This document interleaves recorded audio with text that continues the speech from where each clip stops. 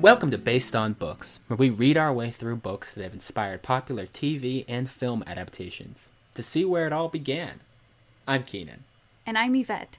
This season we're reading our way through the Vampire Diaries chapter by chapter. Today we are covering chapters 11 and 12 of the first book, The Awakening.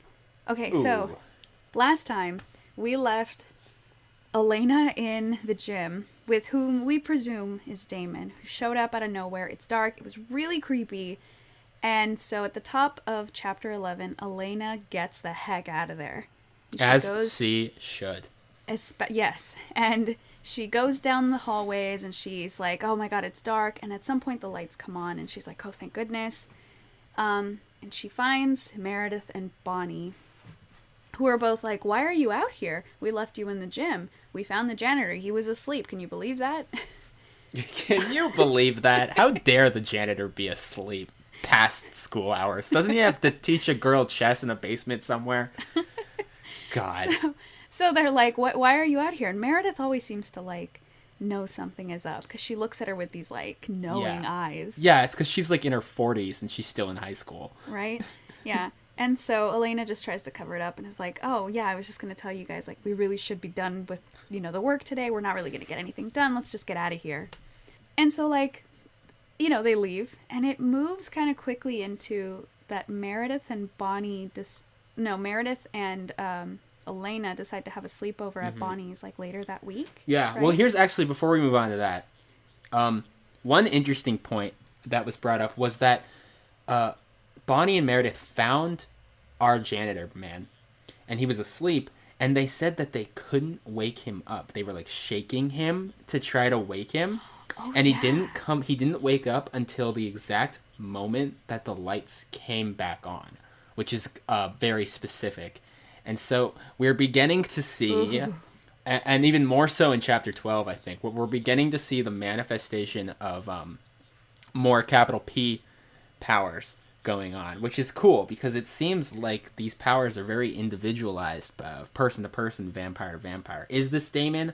Most likely. Does Damon have a very specific skill set of powers? I mean, as we mentioned in the last episode, he seemed to be able to, like, isolate Elena and almost, like, control her actions and, like, from within. The book keeps using the word compel, which is great because the TV show uses that word for literally everything vampires do, and you can see where they kind of got it from. And it seems like this Damon, who we think is Damon, still unconfirmed, but the jury's pretty much out. It seems like he has the ability to kind of control the atmosphere within a radius around him. Like, he can create this, like, haze. That's what it seems like so far. But I thought that was interesting. The janitor, like, wouldn't wake up. Yeah, thank you for bringing that up, because it's something I remember reading, but then I just kind of, like, quickly... Yeah, I literally read this chapter half an hour ago, so it's all fresh. It's real fresh. Elena also starts to think about how her relationship with Stefan is going, and she notices that he seems to be pulling away. He's very loving and stuff, like, most of the time, but he'll have a lot of, like, I don't know, kind of daydreamy, sort of, like, sad, melancholy stuff, and she's like... Yeah, there's something wrong, and she just wants to know what it is, but he just seems to be slowly pulling away from her. Yeah, he has this, like, intense sorrow that she doesn't know how to broach or talk about. I mean, she reads this whole diary passage to Meredith and Bonnie while they're at the sleepover. Yeah. About like the unknowable grief behind Stefan's eyes. I don't know if do you have a quote of it somewhere or I don't, but I do note that we're getting a little ahead of, like, what I had in my notes, but I do note that I thought it was really funny like that she would be like, wait, hold on, and runs upstairs to her stuff, grabs her diary, and is like, all right, chapter 5, I literally wrote this earlier today, and I don't have the words to say it right now, so let's just, like, turn some candles on, and I'll read you guys my spoken word poetry that I wrote in my diary earlier today, and we can, like, snap about how sad I am that my boyfriend I've known for a month is being weird. It's oh god. It's so strange to me that you would pull out your diary and be like, hold on, friends, this is the best way for me to describe what it is. But also, this is the same girl who, like, takes her diary to school and, like, openly writes in it during class and during lunch and still maintains, like, valedictorian level grades, but is also devil may care with her diary at all the time, like, reading passage of it. I thought that passage was extremely intimate to read to her two friends. Which is why I thought it was weird. Like, a diary typically isn't something you just go, wait, hold on, let me read this passage to you that I was thinking about 2 days ago. Let me read this perfectly penned passage that I put down on paper earlier tonight. Yeah. It's so I don't know. It's the conceit that L.J. Smith's been playing with the whole book so far of various diary entries, the heads of chapters. But this is the first time it's been, like, in the middle of a chapter and read seemingly aloud. So yes, they decide that they're going to have a sleepover. They have this beautiful description of, like, what the trees look like, and it's October, and I was like, yes, an autumn sleepover. And they show up to Bonnie's house, and her old dog wants to go outside, and he runs out to this tree in the front yard, and they all run over there to be like, what are you barking at? And there's that fucking crow. So all of them are like, oh, that's a really big crow. And Elena's like, oh, crap, it looks like the same one that I saw, like, a month ago or whatever. Still with that, like, creepy look in its eye. And she says that it has a very familiar eye. Oh, almost like that dang boy in that dang gym. Yeah. So I was like, well, Yangtze also hates that Damon crow. If this crow is as massive and human-like as this book describes it as, I would also be very unsettled by it. Yeah, and it's also being aggressive. It flies down, and the girls think it's going to attack them, but it flies really close to the dog and then flies away. Mm-hmm. And they're like, all right, cool, let's go back inside. Let's get all our stuff organized in Bonnie's room. And then they just start to have a really nice evening. And Bonnie's house sounds so cozy. It's cottagecore before it was cool. It's, like, cluttered, and they light a fire in the fireplace, and they're, like, drinking hot chocolate. Yeah. All these fucking high school grandmas, dude. I was like, oh, dang, this is such a nice, like, East Coast, like, southern East Coast little truly autumn. But Bonnie is truly doing her best to live that druid priestess life that she wants.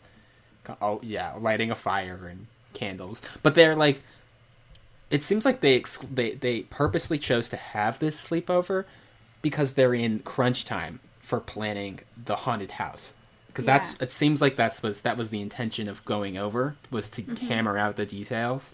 Yeah, because they start talking about their Halloween costumes. Like, they thought about everything else. It sounds like in the last couple weeks, they finished up all the planning for the big haunted house. They figured out who's going to be what, everyone else's costumes, and they're like, oh, but we also were supposed to be in costume, so what are we going to do? Yeah, yeah. And you're right. Bonnie is going completely with the whole druid thing. She's going to be a druid priestess. She's going to put, like, was it like? It's like oak laurel in her hair and wear a white gown. Yeah. And then Meredith is like, well, a witch is easy to be. So I'll just put on a black dress and, it'll be simple. Yeah. Literally, I can't unsee Meredith as just literally place for place that actress who plays the teacher / Lilith in the newest Sabrina show. The like full grown woman who's there. I just see, I don't know the actress's name. If you know, tell me on Twitter. But she's also on Doctor Who. Yeah, she's a famous actress. She's a talented actress, and I should know her name, but I just see her as Meredith all the time. Even with all of these other teenagers in high school, I'm just like, what are you doing? That's so funny. I actually imagine the actress who actually played the Meredith in the show, actress was married to Paul Wesley, who played Stefan. Oh, that's when they right. filmed her parts as Meredith. And then they divorced, I think, within a year after that. Yeah, it's because he became a vampire. And he realized how much he loves Ian Somerhalder. So yeah, they've got all their costumes and all that stuff. Yeah. And of course, Elena has to go a step further. But she's thinking about Stefan, right? Well, she's thinking about, like, the rest of her life. with Stefan. It's not just Stefan anymore. It's not just high school. It's like she's ready for marriage. Like she is full blown obsessed with their entire life, like planning every aspect of it and wanting to move forward with this whole like do or die attitude. That she definitely explains that later with other things that she says about their relationship. But like, as far as her costume goes, she decides that she goes to a tailor to get a specific dress done that she found in a history textbook about the Renaissance. Yeah. So she has this custom made, like, ice blue Renaissance dress made so that she can go dressed up like that. And she like thinks this that gown. It's like a Venetian Renaissance dress. Yeah. And she's very specific about it because she says, you know, I hope that Stefan likes it. It might be nice to bring back something from his culture. Yeah. And I was like, oh no, she's gonna look just like Catherine. In fact, I think I wasn't sure. I should have looked it up, but I'm pretty sure in one of Stefan's various flashbacks, Catherine is straight up wearing like ice blue. I think so. I think in that nighttime sequence by the fountain, I think she's wearing like an ice blue color. Yeah, maybe. But yeah, it's so extra. It's so over the top. Like it's not even a Halloween costume. It's literally just a period dress. Yeah, I expect nothing less from our girl Friday though. Like it's I know. It's exactly fits with her personality and with her boy crazy self. Oh my goodness. Completely. And it's a nice gesture, I think, but I was like, wow, okay, you can go get a tailor-made dress. But it's a lot. So she thinks that Stefan, you know, she hopes that Stefan's going to like it, and I think that Stefan is going to flip out. Well, we'll see. And so they also bring up how Stefan should also dress up, and they're like, what's he going to dress up like? And Bonnie's like, I know. God. He should be Count Dracula. This made me so mad that this was the first... I mean, we know, at least in the world of the Vampire Diaries, Dracula exists. That's pretty cool, I guess. But it made me so mad that it was the first vampire brought up at all. And they didn't even say vampire. No, they don't need to. They don't need to. Bonnie's reasoning is something about like, well, look at him. He's tall and mysterious, and of course he should be Count Dracula. Yeah, he's pale. Yeah, he says he's pale and he's foreign. And so two of Dracula's most famous traits, pale and foreign. So he might as well be Dracula. Yeah, I'm mentally preparing myself for the possibility that, look, dear listeners, we're about 80% of the way through this first book, The Awakening. And I'm getting more and more certain as time passes that we might not have our fabled I know what you are conversation in this first book. Oh. So, yeah, right? Yeah, I think so. Based on the climactic events of these two chapters, chapter 12 specifically, and then what I imagine chapter 13 too, I think we might be left, this is heavy speculation zone, but I think we might be left on the edge of our proverbial seats when this book is over. On who knows what's said, what isn't, who's dating what. I don't know. That's my spicy hot take for right now. Yeah. But anyway. I agree with you. I agree with you on that. It's getting to be very clear. But yeah. We should have seen it coming. It's Halloween. Someone was going to bring up Dracula. We should have seen it coming. I'm upset with myself that I didn't see it coming and that it took me so off guard. But he agrees to it. That's the funniest thing. I know. We see later that he just goes like, yeah, sure. Like, he probably thought it was funny and ridiculous. Yeah, he's like, oh, fuck, I have 8 capes already. I'll just put that shit on. I was going to wear that for the next football game, but I'll just put it on now. He's so... I know that, okay, this is next chapter, but Elena mentions that he looks so comfortable in anything he wears, even if it's a cape and like all of this.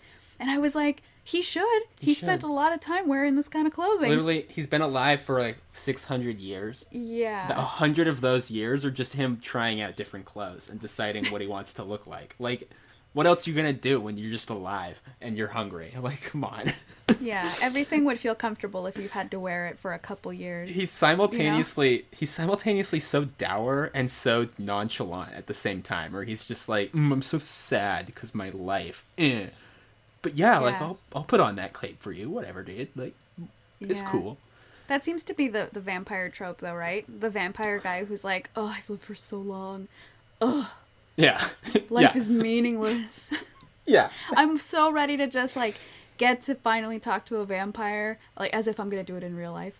Yeah, but, right. like, meet someone in this book who's just kind of like, man, being a vampire is, like, the best thing ever. Like, come on, let me show you everything. Literally, it doesn't exist. That character model doesn't exist. Twilight got close, but that's a different conversation. But anyway, so this is when Elena decides to read from her diary because her friends are like, what's wrong? What's up with you and Stefan? And she's like, Stefan, such a good segue. Let me just bring my diary. Yeah. And so she reads most of it, but she does leave like the last couple lines out where she's wondering about like, you're right, Keenan. She says stuff like, whatever it is, like if it's gonna make them break up, she'd rather just know like right now, so it could just like be over with. It's intense, dude. It's intense. And I'm like, that's so like she's so young, but also like that's so dire, you know? Like, not everything is perfect. Nothing's certain. You have to work through things in relationships. So like you can't just be like, oh, I wish I knew that we're gonna break up eventually, because like nothing is certain. Yeah. You know, the little we know about Elena's kind of dating history up until now, she's definitely that kind of throw it away type attitude. I mean, we saw how she broke up with fucking Matt on a walk second day of school after not talking to him for a whole summer. Jesus. Yeah. I mean, that could have been, you know, worse. But... yeah, it could have been a lot better too. But like she has that attitude, I think, about a lot of her past relationships, and so suddenly she's so caught off guard, I think, with how she feels about Stefan, that she is decided almost that it has to be right. If I'm feeling this way, then this has to be the one, because I've never felt this way before. And the only way I could explain these feelings is he's the one. Yeah.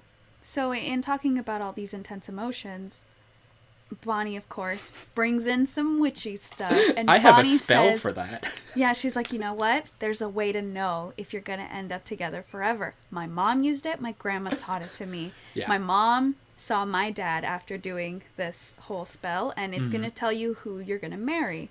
And so it's called a dumb supper. It's literally the creepiest shit I've ever read. Out. Standing in a room, like an empty room with like just a sparse amount of candles, and Elena. I'm getting really creeped out right now just thinking about it. Big spook for sure. Big spooks. Elena is supposed to pull out a chair at a dinner table with like the whole dinner table placemat is set, and she pulls out a chair to nobody and just shouts at midnight, "Come in, come in, come in!" to like.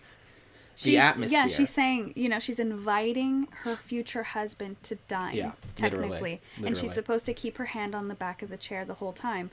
And it's so creepy. It's like in the darkness with only one candlelight on the table, and it's just creepy. And so they're going to do this. They prep everything, and she's supposed to set it all up herself.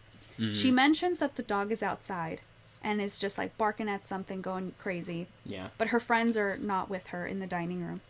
So yeah, she does this at midnight.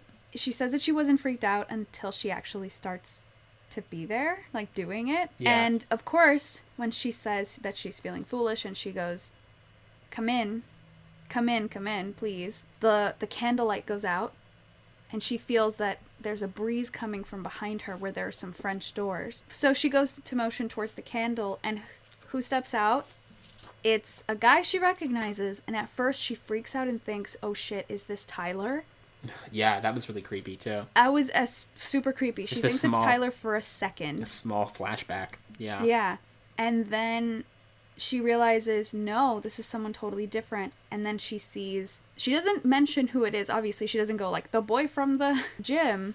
She just says, what are you doing here? Like, he just stepped in, and she was like, great, you ruined the spell, but like, why are you following me? Do you always just walk into other people's houses uninvited? Not realizing that Well, one, it could be the actual manifestation of the spell. We don't know properly. Yeah. Or two, she just coincidentally happened to invite a vampire into her friend's house.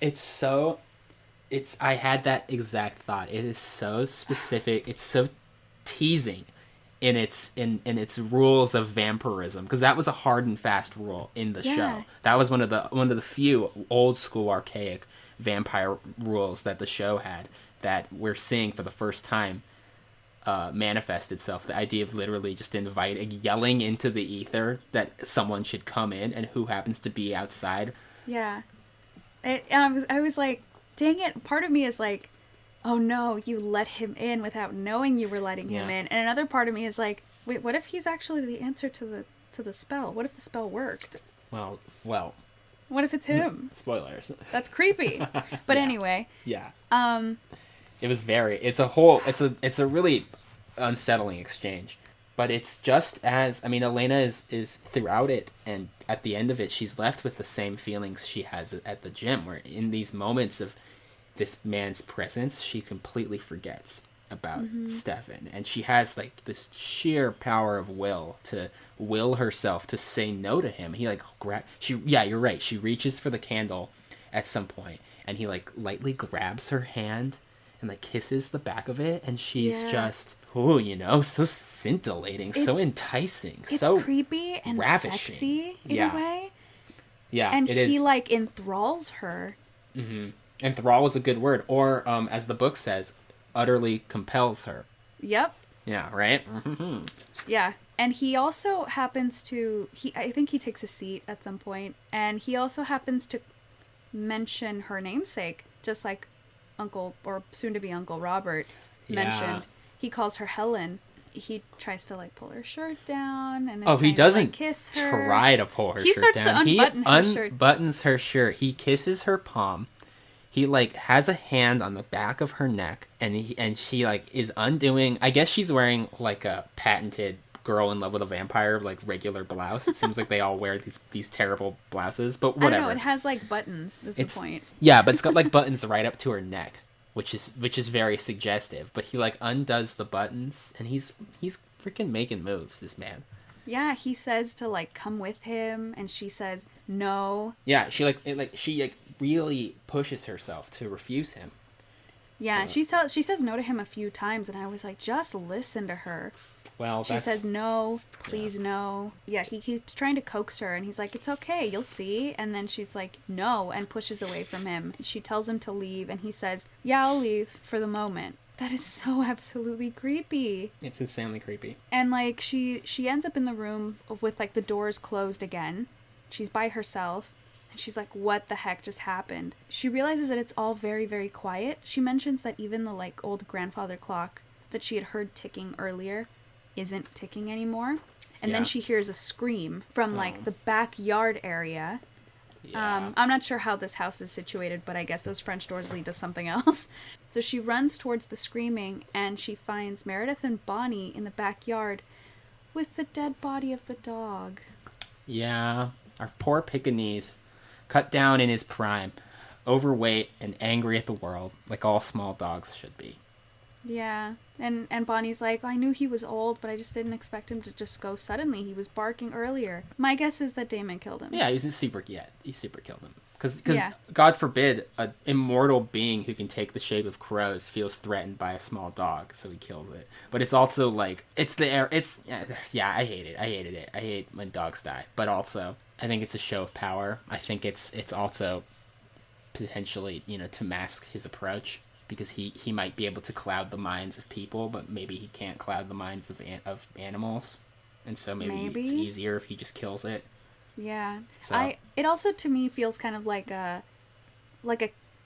callous, like I don't care move, Yeah, like the dog means nothing to him, so it's easy for him to just get rid of it. I mean, obviously not a lot means anything to him if he just break into people's homes. And as we see in the events of chapter 12, he's ready. He's willing to do a lot more than just kill a dog. So Elena heads back inside for something real quick, and she realizes that her diary is missing. Swiper, no swiping. Come on. I was like, girl, I thought this was going to happen at the school, but it happened.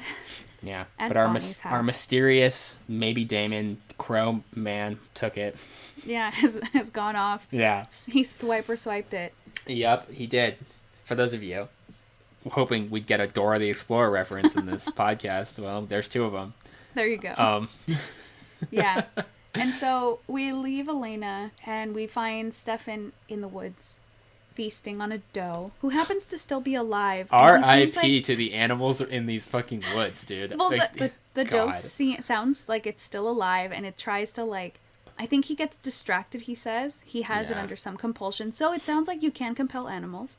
At least he Stefan can. can. At least Yeah. Stefan can. I honestly think that I'm formulating a theory about the nature of their powers in my head. But yeah. Anyway, Stefan's eating Bambi in the woods. And he looks up for a moment because he senses a disturbance in the force or whatever. And he's lost again. He's lost in thought. Basically, he's so transfixed by something. Something catches him off guard in this moment. I think it's just he's like cued in. He's locked into events that surround Elena. Where if she's in some kind of danger, he like is briefly aware of it. I don't know, but he like loses his focus and the Mm-hmm. doe tries to get away and he's like, yeah, whatever. I've had enough. Had enough. He's Go- having one of those nights where he's just kind of like, oh, Yeah, go find Thumper and get out of my sight. yeah, being broody. Yeah. And he goes, once again, surprise, surprise, into one of his many daydreams and memory The sequences. gilded halls of memory. And he remembers, The Well, night it happened. yeah, he thinks about, like, he's afraid that he's going to end up killing Elena, and that's why he doesn't want to get too close to her. And Yeah. Which is a valid fear, I think. so I that's understandable. And he says that, like, there was also no talking involved when he became a vampire. And that's when he goes into his memory sequence of when Catherine turned him into a vampire. I was surprised at how, to some degree, it was similar to how they portrayed it in the show. Where he describes how he was sleeping and Catherine comes into his room in her nightgown, all silent and everything. It's very and sultry. then it is a little sultry, and he thinks so too. I mean, He says in this passage that it was the night before she was to make her decision about right. which brother, I guess, to marry or something. which one to turn into Which one to her turn, partner and forever. so he's elated that she chose him. Seemingly, I think that she's playing some 4D chess with the lives of these young men, and that Who knows? she either chose both of them without telling the either one.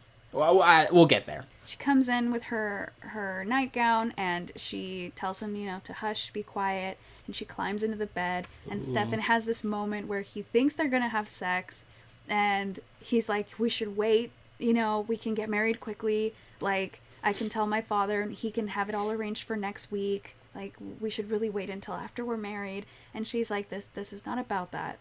Don't worry about it." This is way more And- intimate than that regular old sex. Oh my god, it sounds so intimate. And she's just like, "Okay, just trust me, put your head back."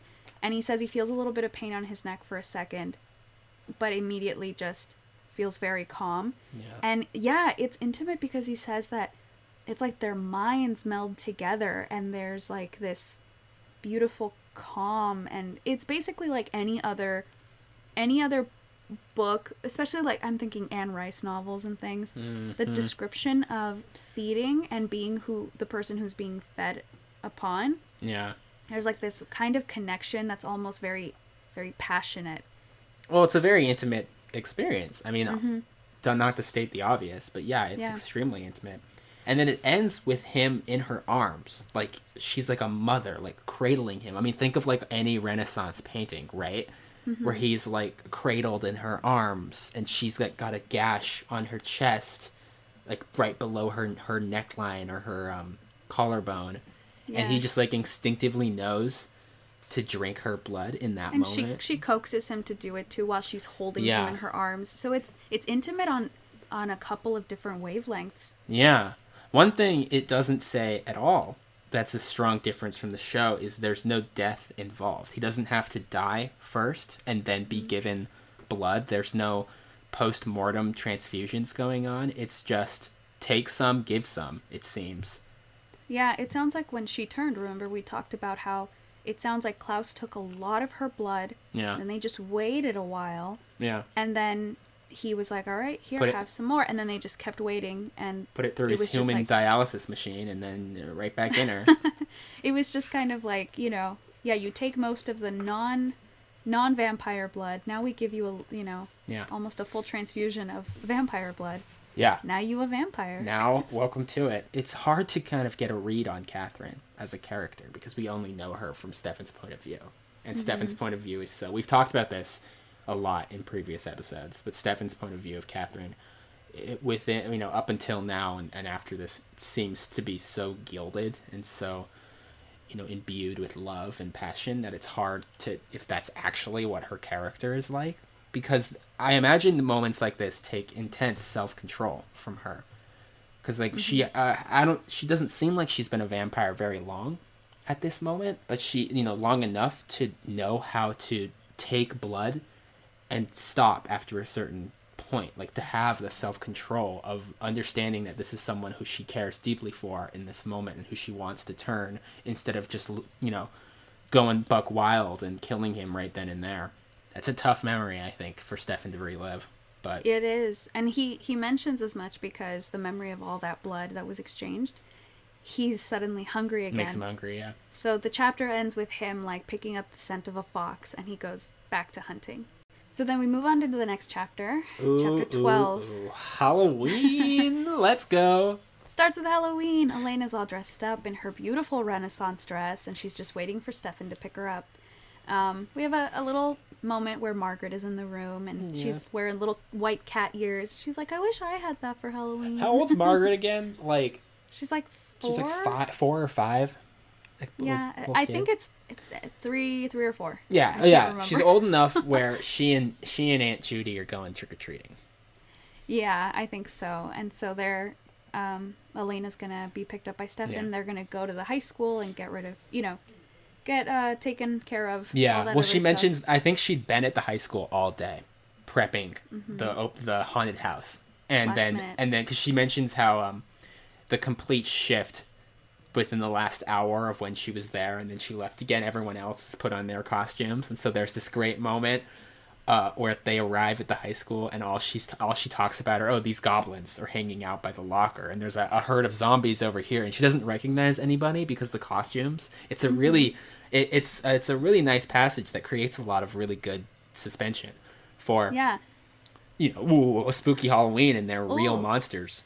I'm over here thinking either everyone in this town has a great budget for costumes. Yeah. I mean, if it's anything like the town in the show, literally nobody has shit all going on ever, unless it's like a high school event. It's like Stars Hollow and Gilmore Girls, where every fucking week there's some harvest festival that the entire town loses its mind over. And everyone has amazing ability to create convincing costumes. Everybody fucking commits whole hog. There's a secret makeup department for the town. Everyone loves going to the high school for events. Everyone loves going to the fucking Mystic Grill or whatever, the Fell's Bar, whatever it is in the book, Who knows? Yeah. But people are hyped. It's a buzzing atmosphere. She pins literally all of her hopes on this dress. She's like, this is either going to be the moment that clicks for Stefan and I, or this is going to be when it fully falls apart. And when he shows up, he's shocked. And she's immediately devastated. She's like, no, you don't like it. And he's like, no, you look beautiful. But that as soon as she opened that door, he was like, Catherine? Well, God forbid. Yeah, right? Exactly. Yeah, he immediately sees Catherine for a moment. And, God forbid he takes a half second before answering any of her questions. So she immediately assumes that he's not happy or he's upset. And it's just, God, if only the mental gymnastics. Sad. Yeah. She's so sad, on their way to the school, and there's also a storm brewing. Mm-hmm. There's literally a thunderstorm about to happen. Yeah, she says at various points in the chapter that something's happening tonight. That thing that she described early on in chapter 3 or 4 about that really interesting passage about like the low hum of the school year was about to kick into high gear, and she could feel it. This feels like that night, and for a lot of reasons, that I think she was right on the money with that prediction. Well, she doesn't even know. She says she doesn't know what it is, but tonight it's happening. Yeah. Whatever it is. Whatever it is, yeah. And the sky is a nice tumultuous reflection of her attitude, with the storm rolling in and thunder and lightning. Very, very frightening. So they arrive at the haunted house, and everything is happening, and then they immediately tell her that the teacher who was supposed to be in the druid section with Bonnie got sick or something, so they convinced Mr. Tanner, the asshole history teacher, to replace him, and he's giving Bonnie a hard time. He's gonna make Bonnie cry. Yeah, and so they go over there, and they check out what's going on. Bonnie's trying to convince him, like, look, you just have to pretend you're the sacrifice at the altar, please. And Mr. Tanner's he's such a piece of garbage. He's like, well, this isn't even historically accurate, because, like, the druids didn't even build Stonehenge, and everyone's like, nobody gives a shit, dude. He's like, obviously, because that's why you're failing history class. Like, yeah. Mr. Tanner. Oh my god. And then, and then Stefan walks in, and he's like, great, just what I needed. Stefan Salvatore. Yeah, who is this teacher? Like, having personal grudges against these high school students. Well, Elena has this moment where she mentions something we don't know as the readers, but she looks at Mr. Tanner and says, he couldn't have been too much older than them. He has to be in his 20s. It's just that he unfortunately has a receding hairline. And he probably doesn't seem to have a good, like, personal life. Like, maybe he didn't get to go to his prom or his, so there's, Halloween dance. Resentment there for the kids he teaches who are just younger than him. You know? Yeah. Elena feels bad for him in that moment. Yeah. Like, she's like, he's fighting us tooth and nail to, like, be correct about his points. He does sound like a know-it-all 24-year-old who just graduated and is in his, like, second year of teaching. Someone who's too good to be teaching, too good in their profession to be teaching high school, and so they... Or who is just, like, unhappy and he takes it out on people. He happens to be, very knowledgeable and could be a great teacher if he wasn't an ass as a person. Yeah. Well, And so she feels bad for him. Mm-hmm. And so Stefan tries to talk to him about everything, and she notices that it seems very similar to when Stefan was talking to the lady in the office. Yeah. In, like, the first day or two of him being at school. And so she has that, like, flashback of, like, Mr. Tanner's suddenly very quiet. And it's the same as, like, when Stefan was talking to that other lady. So she has this weird kind of connection where she doesn't know what's going on, but there's something weird about how he talks to people. Well, it's compulsion. It's definitely like some form of compulsion. Yeah. But she's putting those pieces together again. Yeah. Oh, yeah. We're one step closer to the fabled "I know what you are" conversation. I could feel it in my fucking bones. Any day now we're gonna have it. I hold fast that it might not be this book, but yeah. Dear listener, well, she coming. Also. Sorry. It's coming. She's so high strung in this entire sequence. She's like orchestrating this whole haunted house. She's trying to fix her weird, maybe broken relationship with Stefan. It's your girl's on edge. I wrote in the margins of the book that she like needs to sit down and take a couple deep breaths. But instead of doing that, she goes and talks to Caroline, which is like the exact opposite of taking a deep breath. Yeah. Well, before she leaves that, here's a thing I didn't catch, but I had to go back and I was like, oh, okay. She mentions that in the druid room, there's a werewolf. And she was like, oh, okay, it's staff running around. So when she goes to talk to Matt out at the front, who's dressed as a werewolf, but she said that the werewolf had left. So she goes into that front room and there's Caroline dressed as Cleopatra and Matt, who's a werewolf. So inaccurate, but okay. I know. And so, like, they're supposed to usher people in that room and stuff, and she mentions, like, yeah, don't you were just there, weren't you? That, like, Mr. Tanner's given... Well, anyway, doesn't matter. I probably imagined it. Let me, like, tell you what happened. Yeah. Stefan's talking to him. Again, she's very high-strung, so she thinks she's imagining stuff. Yeah. And so then they're like, okay, we just got to get everything rolling. I'm sure that that's taken care of. Mm-hmm. He'll, Tanner will cooperate. People are lining up outside already. Elena has these great interactions with both Matt and Caroline. in that room, both of whom we haven't really seen much of post the events of Homecoming, and both have gone through, I think, monumental shifts in their personality in direct response to Elena and Stefan being together. Like, she talks about Matt has this kind of sorrowful, like, resignation in his body language, where, like, and she comments on that he and Stefan have also grown further apart. Mm-hmm. And of course Caroline just turns to her and says that she'll never forget these events. Like, she's so scorned by Caroline and Stefan, or by Stefan and Elena being together, that it's apparently irreparably damaged their friendship. Yeah, I gotta give it to Elena. She tried, because Caroline was, being very hostile in energy, I guess, in the room. And she says that impulsively, Elena decides to just turn to Caroline and say, can we just put this behind us, please? Can we just, like, stop all of this? Yeah. And Caroline is like, I'm never gonna forget. I will never forget. Yeah, it's so intense. But Elena's absolutely that kind of person, where and it's exactly what Matt said in that speech in, like, chapter 3, where everyone has to like Elena, and she has to know that everyone likes her. And so, of course, she would want to extend an olive branch, even if it's only half-hearted, even if it's literally the worst timing for it ever. But this moment really made me kind of bummed, because I really liked the super driven A-type personality that Caroline had in the show, especially high school Caroline, where she was, like, kind of in Elena's position instead, where she was, like, the head of the arts and crafts teams or whatever that high school has. And so in reading these moments and in wanting to kind of empathize with Caroline, who is just a regular student who had what she thought was a budding relationship with a boy pulled out from beneath her by her rival Queen Bee friend, you kind of feel bad for her. But I also just miss what her character was in the show. It seems like Caroline from the show was a mishmash of a couple things, because she has a little bit of what Meredith is supposed to be like, although they gave a lot. No, you know what? She's a little bit of book Bonnie, because they gave a lot of Meredith's traits to Bonnie in the show. Yeah. That kind of level-headedness and... Yeah, absolutely. But Caroline in the show also takes a lot of Elena's traits in the book.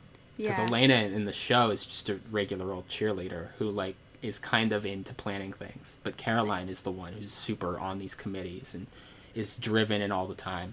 Mm-hmm. In the show, Caroline's absolutely the kind of person who would win Homecoming Queen or whatever, while Elena is just another pretty cheerleader. Pretty sure that Caroline did win Homecoming Queen. Yeah, I'm pretty sure too. Seems like it. So they move on with the night. They're like, okay, we got to get this night going. And they let people in.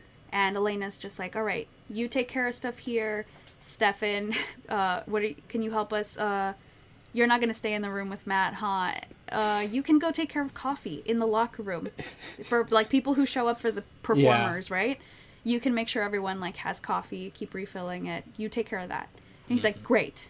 Yeah, get me the hell out of this room, basically. Yeah, and he seems like he's a little discombobulated. She notices that he kind of, like, loses his balance a bit, and she's like, are you okay? And he's like, yeah, I'm fine. He had to use some of his powers to convince Tanner to lie on that sacrificial pedestal thing, probably. Yeah, so is that why he's a little off? Is it that he still looks at her and goes into his, like, weird trances of, like, oh, Catherine? You know? Could be both. Maybe. Absolutely. I think Stefan also just, because of the whole, vampire thing, and because of his kind of life in solitary pre-Fells Church, I think Stefan has, like, undiagnosed agoraphobia.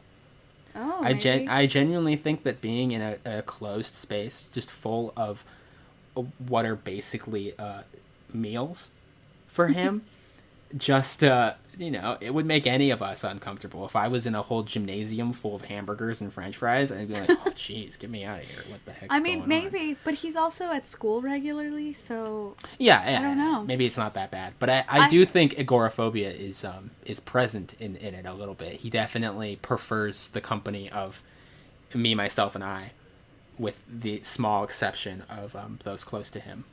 Mm-hmm. I would believe that. I have one more theory, but I'll get to it later. Okay. on why he might be like this. So they send Stefan off to go take care of coffee, and Elena's like, all right, I'm just going to go through the rooms, make sure things are going well as I go through. Yeah, she floats around like a stage manager.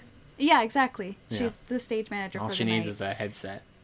But And so they're going around. This place sounds great. They put a lot of work into all these different rooms. And she mentions that there's this Grim Reaper that passes by her, that she doesn't know who that would be, but she's just like, that's creepy, but all right, must be some other performer. I don't remember that costume given to anyone, but or sure. it's someone enjoying the festivities who dressed up, right? That's what I Yeah. thought it was. Oh, it's just she acknowledges it. She acknowledges it so briefly as But just it's like, so oh, he creepy. just floats by.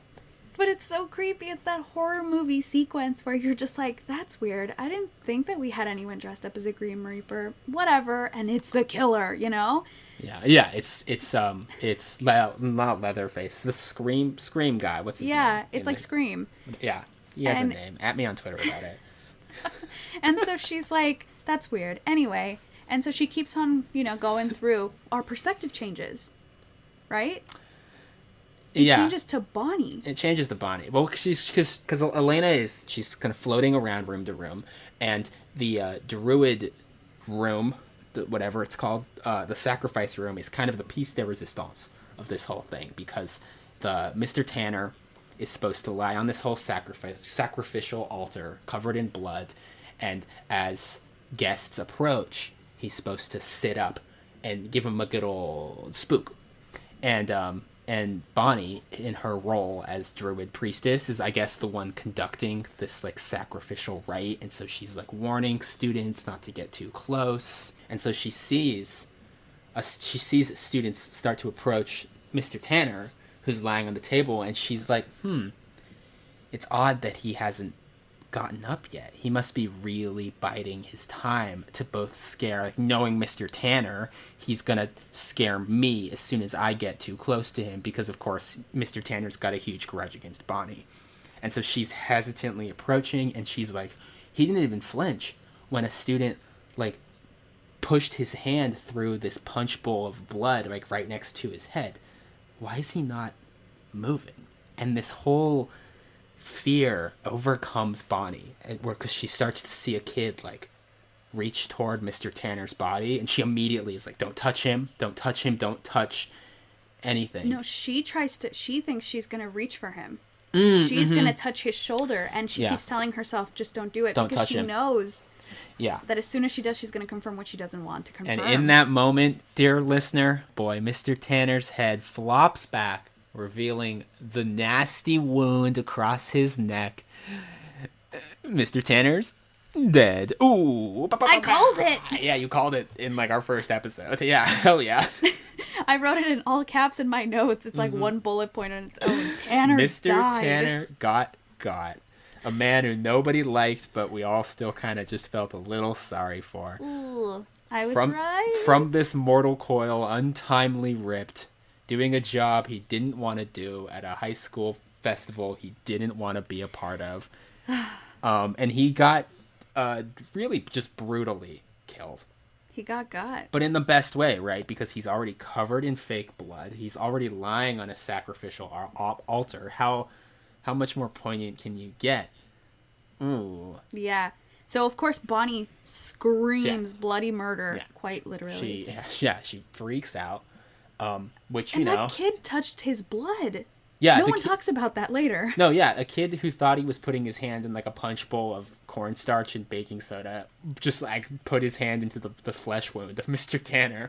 Yeah. So other kids, I mean, it's kind of funny a little bit. And these are kids, because she mentions that they're middle schoolers. Like, it's the rest of the community has come to the haunted house. Elena shows up in the room, and she sees that Meredith is holding her by the shoulders as she's screaming. Yeah, I mean, she's inconsolable, right? As you would be in a situation like this. And so Elena, to her credit, immediately jumps into some kind of action mode. She calls for the lights to be put on, and she immediately tries to kind of rally the staff. But who steps up to her side? Who steps up to what we think help her. And this is the point you brought up earlier, but a werewolf steps up next to her and she's like, oh shit, thank God Matt's here. What an unusually commanding voice Matt has, only for the werewolf to remove its hat and have it be fucking Tyler. Yep.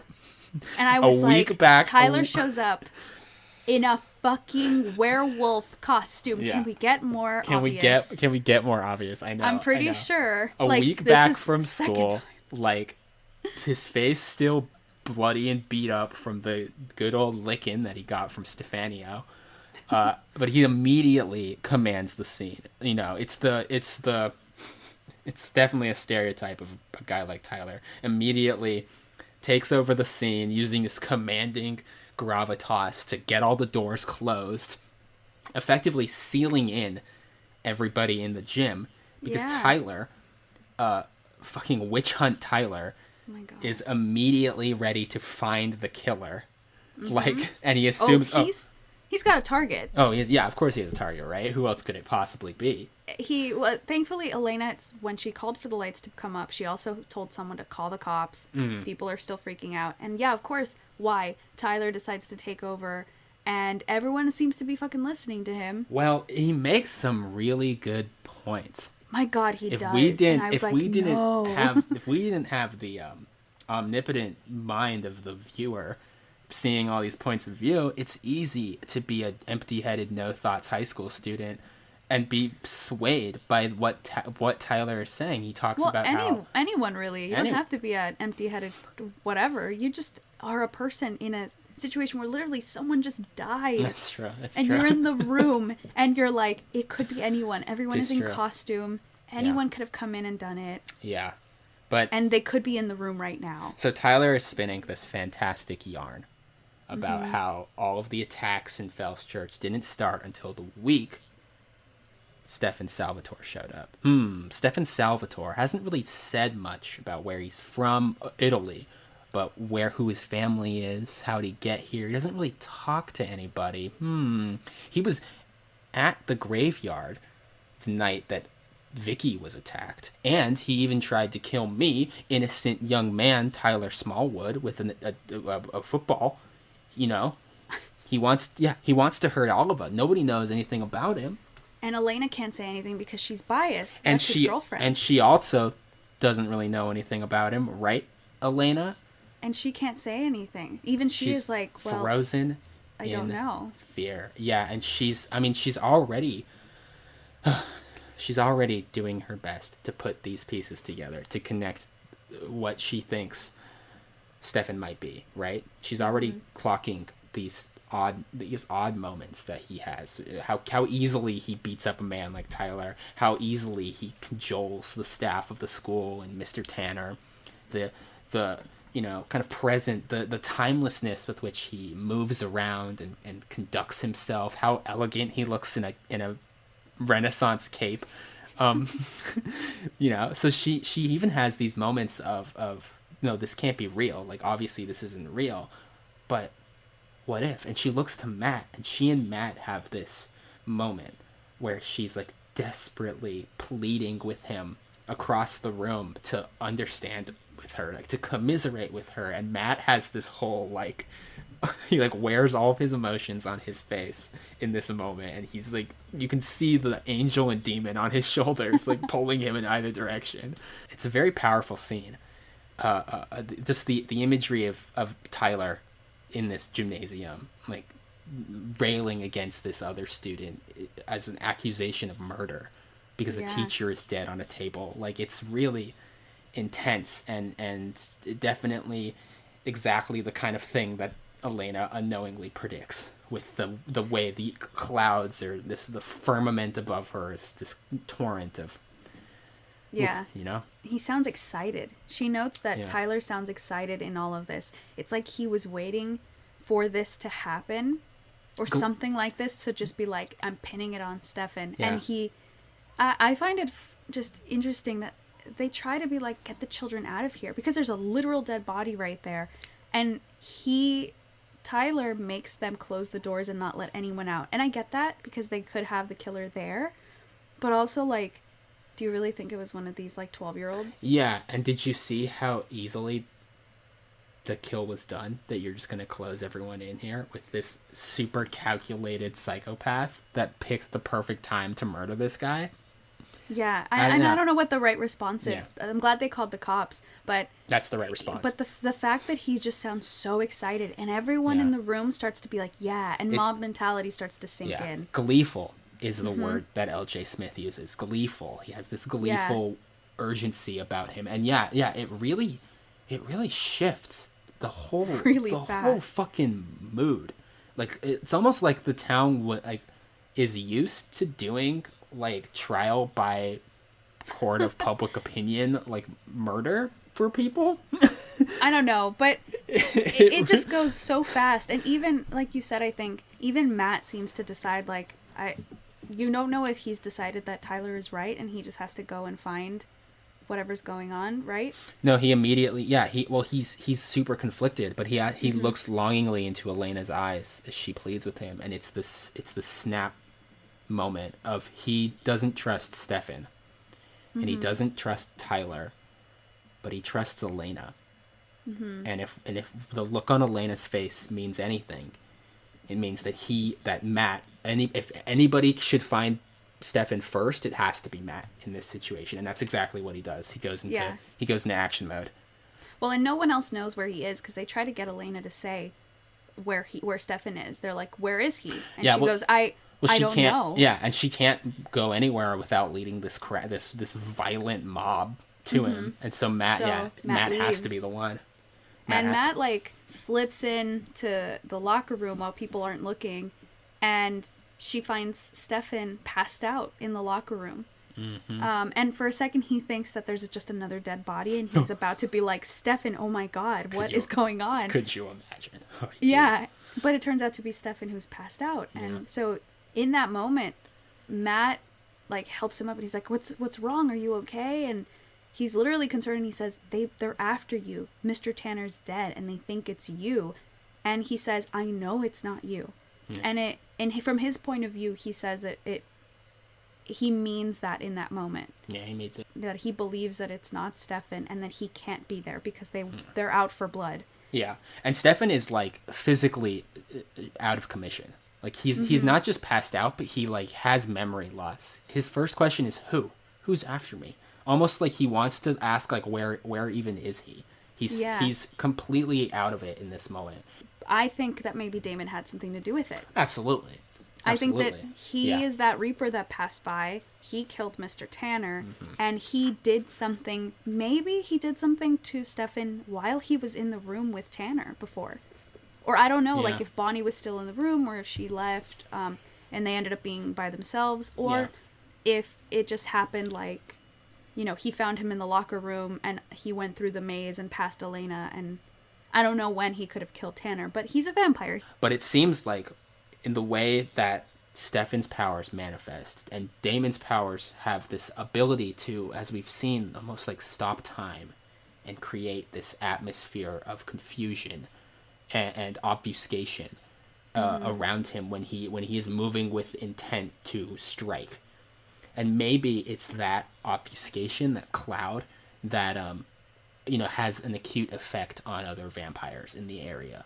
Or there's a yin-yang thing about Damon and Stefan's powers, maybe, where when Damon is in full swing, maybe it incapacitates Stefan in a way, or maybe Stefan was so caught off guard by it, because Stefan is also a, quote-unquote vegetarian vampire. So he might also just be weaker because he's not constantly feeding on the flesh of mortals like Damon probably is. So his powers are a lot more susceptible to sabotage. That's my theory about why he might be so out of commission. But, of course, all this is to say that Matt finds Stefan on the floor, explains to him the situation. Stefan's immediately appalled. And in the most classic Stefan scenario ever, he turns to Matt and he's like, you have to look after Elena. Because Matt's like, you gotta go. You gotta get out of here. And he's like, I know. I do have to go. Look after Elena for me. And Matt's like, what? Yeah. I mean, I'm telling you to get out of here. Yeah, but, like, we gotta go, like, are you right gonna now. He's go like, yeah, forever? I do have to go right now. Anyway, keep an eye on her for me, will ya? And Matt's like, yeah, of course. Yeah, And you gotta go, dude. He's like, you're a good friend, Matt. Yeah, I gotta go. It's like the most dire, like, oh yeah, cool, Stefan, you're gonna blow town, hop the next train, and never be seen again. Like, he's so ready to pack a bag and leave at the first sign of trouble. We might see a bit, dear listener, we might see a bit of this fated love triangle occur between our darling Stefan, Elena, and Damon. We might see it in this book. We might see it more in the next, but we're here for it. We're here for whatever direction it decides to take. All I want is that dang, I know what you are conversation. It keeps me going. It keeps me up at night. I'm ready for it. I can't wait for those lines to exit Elena's mouth. Hopefully it's in a shaded glen somewhere or in a finely designed Renaissance house, but I feel it coming, and I hope you're just as excited as we are. And that's where the chapter ends. Yeah, it ends with Stefan and Matt not really making sense to each other, but Stefan's got to get out of town, and Matt's going to help him. We're starting to see the fault lines of the town.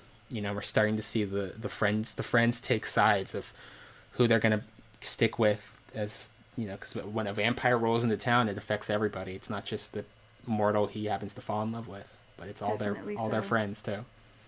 All right, so that's it for this episode. Thank you so much for listening. If you have any questions, any comments, get in touch with us. Keenan keeps plugging his Twitter handle. What is it again? At KeenanMF, Electric Boobola. Find me, correct me on all the things I got wrong. Please leave us ratings and any comments. You can also send us an email at breakfastpeoplepodcast@gmail.com. Send us your theories. If you're reading the books and you want to tell us how it ends, please don't. But you know, send us your theories. If you're watching the show, good for you. It's a great show. Shit, dude. All right, and on that note, we'll see you next time. Peace out, team. Bye. Yeah. How fucking on the money is it that Tyler's wearing a werewolf thing? I didn't even catch that. I was just like, of course Tyler's back. But the fact that it's a werewolf. I was so like, God what the damn it. fuck? Yeah.